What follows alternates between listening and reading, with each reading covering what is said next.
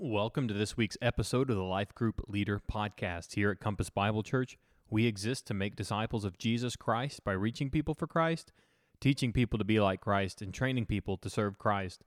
And everything we do here at Compass, including this podcast, is to fulfill the mission of reaching, teaching, and training. Welcome back, Life Group leaders and apprentices, to our podcast. I pray and hope that this time that we spend together during the week through this podcast would be a helpful way to equip you to prepare for leading your life group and growing in your own faith.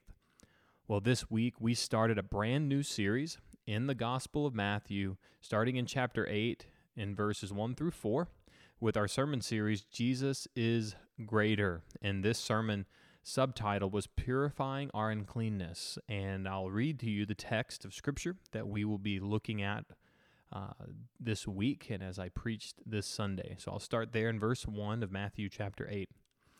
When Jesus came down from the mountain, great crowds followed him.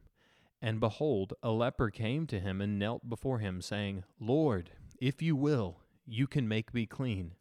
And Jesus stretched out his hand and touched him, saying, I will, be clean. And immediately his leprosy was cleansed.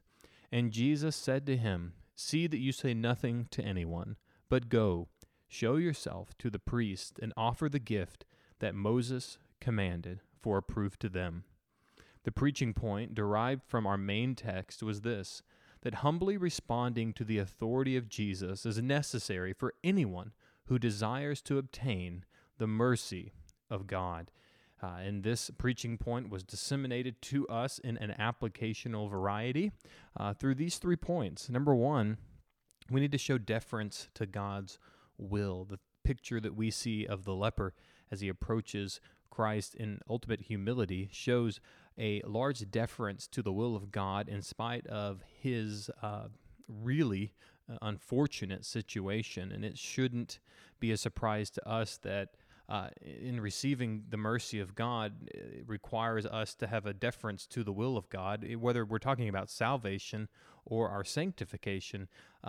In salvation, we have to defer to God's will. It is His justice and His holiness, and trust and pray that Christ is going to clothe us in His righteousness, that we may receive His holiness and live that out.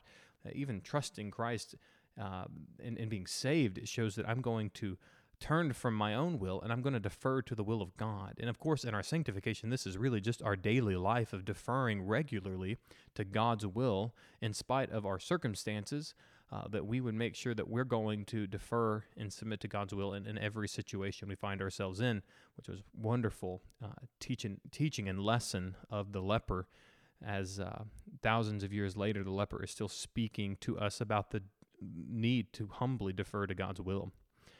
Secondly, entrust yourself to the authority of Christ. And I tried to do a good job, and maybe I didn't, maybe I did, but I tried to do a really good job to show that this entire text, all verses 1 through 4, and really chapter 8 through 9, and really in the broad scope, all of the Gospel of Matthew, is showing us the authority of Christ. And when we see the leper going to Christ, what we see is him entrusting himself to the authority of Christ. I mean, there's a lot of implications that the leper had to work through in his heart and mind as he approaches Jesus.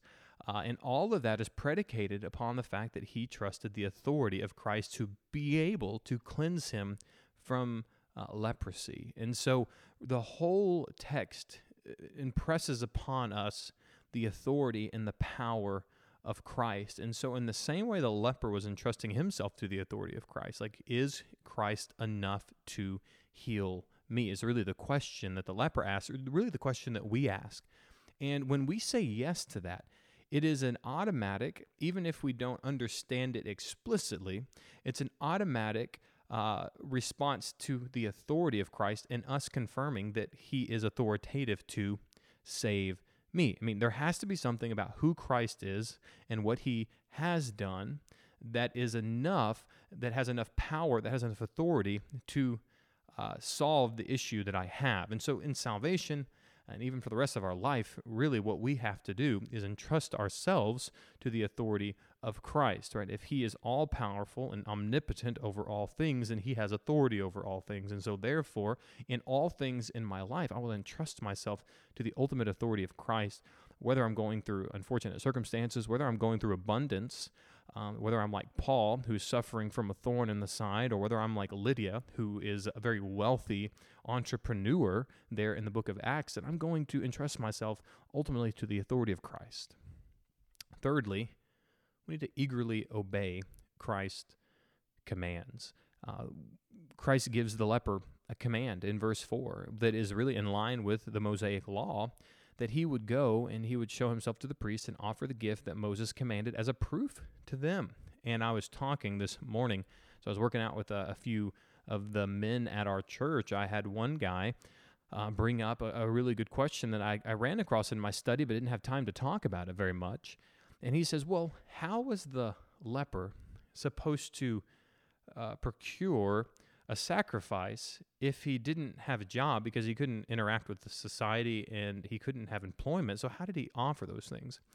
And I read some of the literature on this, and perhaps the parts of the sacrifice were actually provided on behalf of the leper from the priest. But even some of the text that I'm reading, if it tells me that there was in some way that the leper actually had to come up with the sacrifices here. Why is that important to us?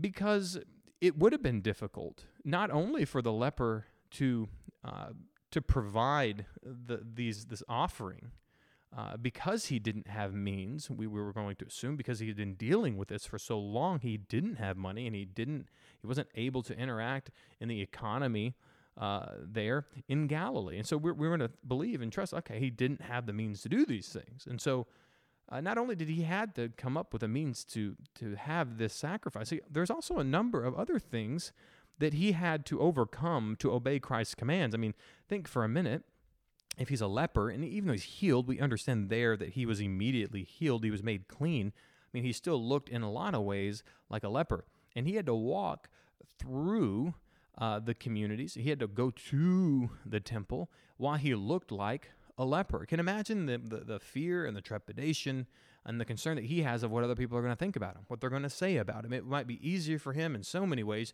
just to go off on his own and do his own thing, but yet he had to overcome a lot of mental gymnastics, and he had to, at the end of the day, just say, I'm going to do what Christ has told me to do, and I'm going to do it eagerly. Actually, we see in the Mark's account of the leper, when Jesus said, don't go tell anybody what has happened here, we actually have the leper disobeying Christ in that sense and going and just telling everybody. He's like, can you believe what's happened to me? So we've seen him overcome any kind of fear that he would have of revealing himself to other people.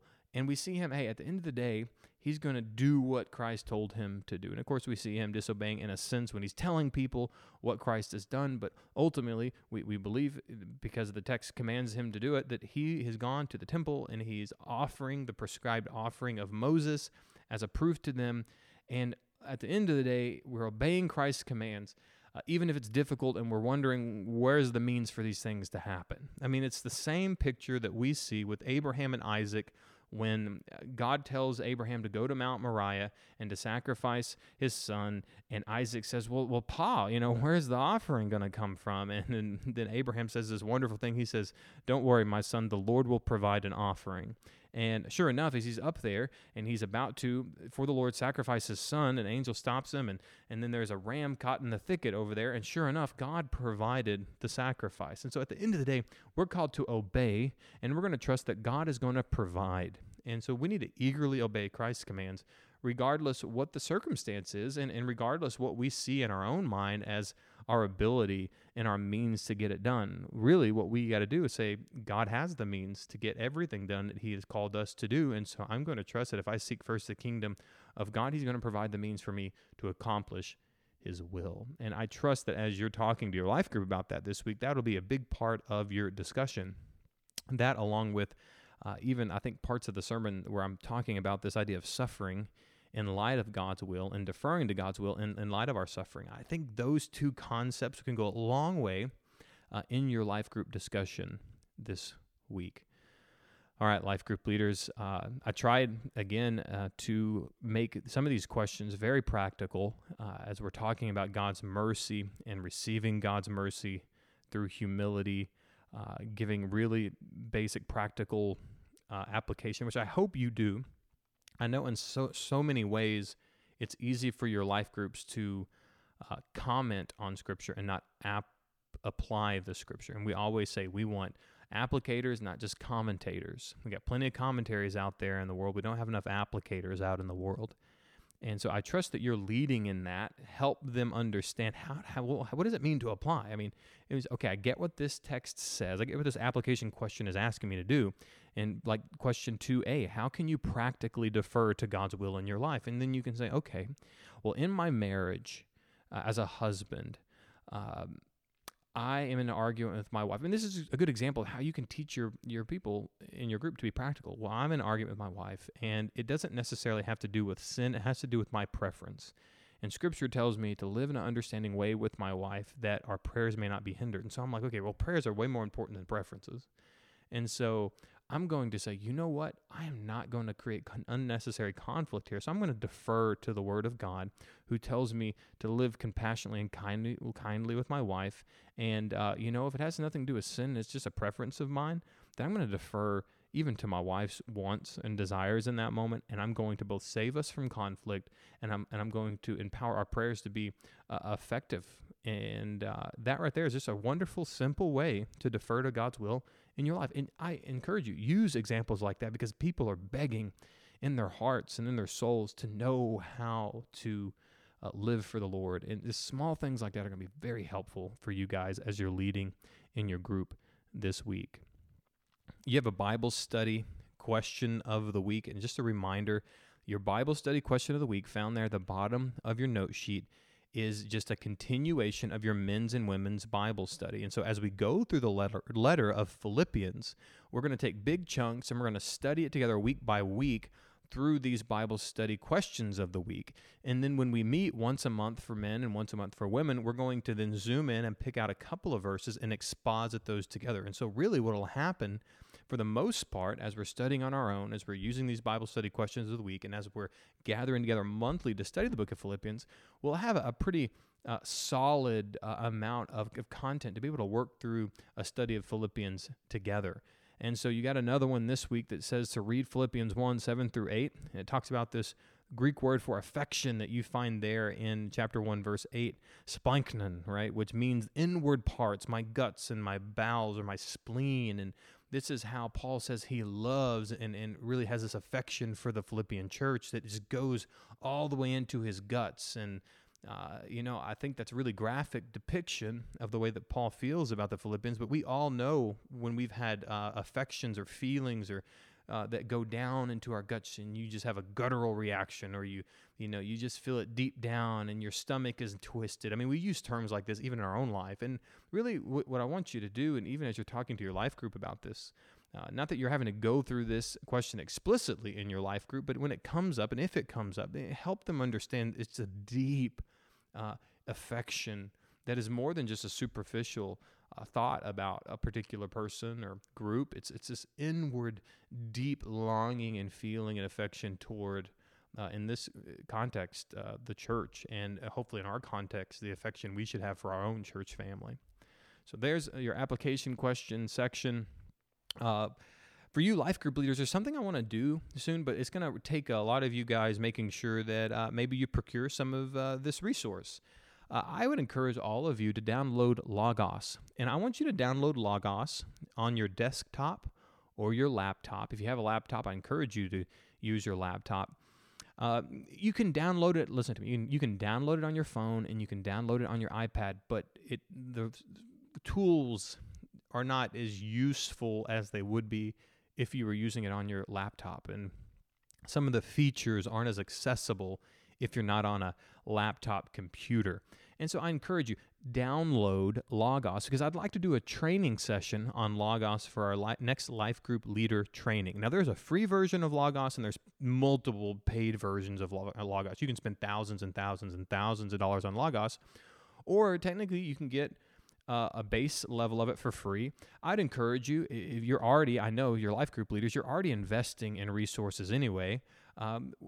Pick up a small basic package. I mean, there's like packets for like $80 or $100. You know, I would encourage you, if you have some finances to put towards some resources, buy Logos, or at least download the free version that I believe comes with somewhere between 60 to 100 resources, even just the free version. And I want to help you guys learn how to utilize some of these resources in Logos to have deeper study in your own time, and I hope and trust that it'll teach you how to have deeper discussion and more in that well of wisdom that God has given you through the resources He's given you to pour out to your life group. And so download Logos online, logos.com. You can find so many resources there, and if you buy these packages, it comes with a lot more, or you can buy individual resources as you see a desire to learn about a specific thing or a book or topic. Anyway, go ahead and do that. I'll talk to you guys more about it later, but I just want to put that out in front of you so we can start getting some more resources for you guys as you're leading your groups. All right, our final section is announcements. You guys saw that we are hosting the National Equip Conference in June of this year. We're going to gather together as a church from the 14th to the 16th with all of our sister churches. We're going to come together and we are going to talk about what is the gospel. And we want to be preaching a biblical gospel, and we want to make sure everyone is doing it. And I'd encourage you, go to equippedconference.com. You will see all the plenary sessions, you'll see all the breakout sessions, and all the kinds of topics. I mean, we're going to be looking at how to evangelize Mormons. We're talking about the use of apologetics in our evangelism.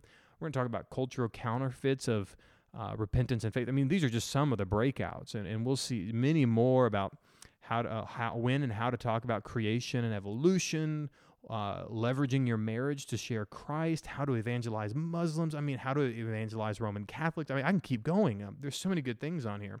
And there's even a women's track, so there are multiple breakouts that are just for gals only, and I encourage you guys, as you're learning about these, go tell the other women.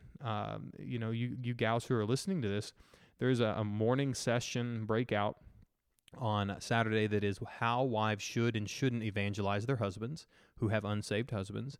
And there's another one on Saturday evening that says how and when to share the gospel with children. What a wonderful question that's been coming up a lot at our church. Be a wonderful way to resource you guys for much effective ministry. So I encourage you, register as soon as possible for this and encourage your group to do the same. We have Exploring Compass. Our January session started on Sunday, and we have another one coming up in March. And so encourage anyone in your group or anyone you know coming to church who doesn't have community here, who's not a part of our church yet, or maybe who's been visiting and they've been kind of on the tertiary, the edges. Bring them in and encourage them to sign up for our next session of Exploring Compass. Our Students D Now is February 14th through the 16th, so I encourage you guys to get your kiddos signed up for that and invite those in your life group to sign their 6th graders through 12th graders up to our Discipleship Now, where we are going to be talking about having an ambitious faith from Hebrews chapters 11 and 12. Last two announcements is Women's Bible Study. It starts back up on the 28th, and look forward to having all you gals together again as you fellowship and sit under the teaching of God's Word and break out into your life groups at 9 o'clock there at Compass, on the campus of Compass Bible Church. And then finally, our Next Steps project, we had an update on Sunday, and we learned that we are 85% there to our 100% goal of $150,000. Now, we're praying. We got our build team thinking and praying and meeting together to figure out what the best way is to utilize the space that God's given us. And we have some ideas, we have some plans, and we're just praying that God would clarify exactly what we need to do to meet these growing numbers of next generation, our kids and students and our life groups and all the ministry that we're doing. So just pray that God would give us clarity in what we ought to do as we're looking to expand into the warehouse spaces of our building. But we're 85% there. We do hope maybe we can raise more than our 150 if we want to make sure we get everything done that we know we need to get done, at least for the next couple of years. Just be praying about your giving, be praying about our church's means that God would provide for us to accomplish all the things that we've set out to do in this Next Steps project. So with that being said, We look forward to seeing how God's going to meet those needs for our Next Steps project. I'm looking forward to your life groups this week, and I'm looking forward to seeing you again next week.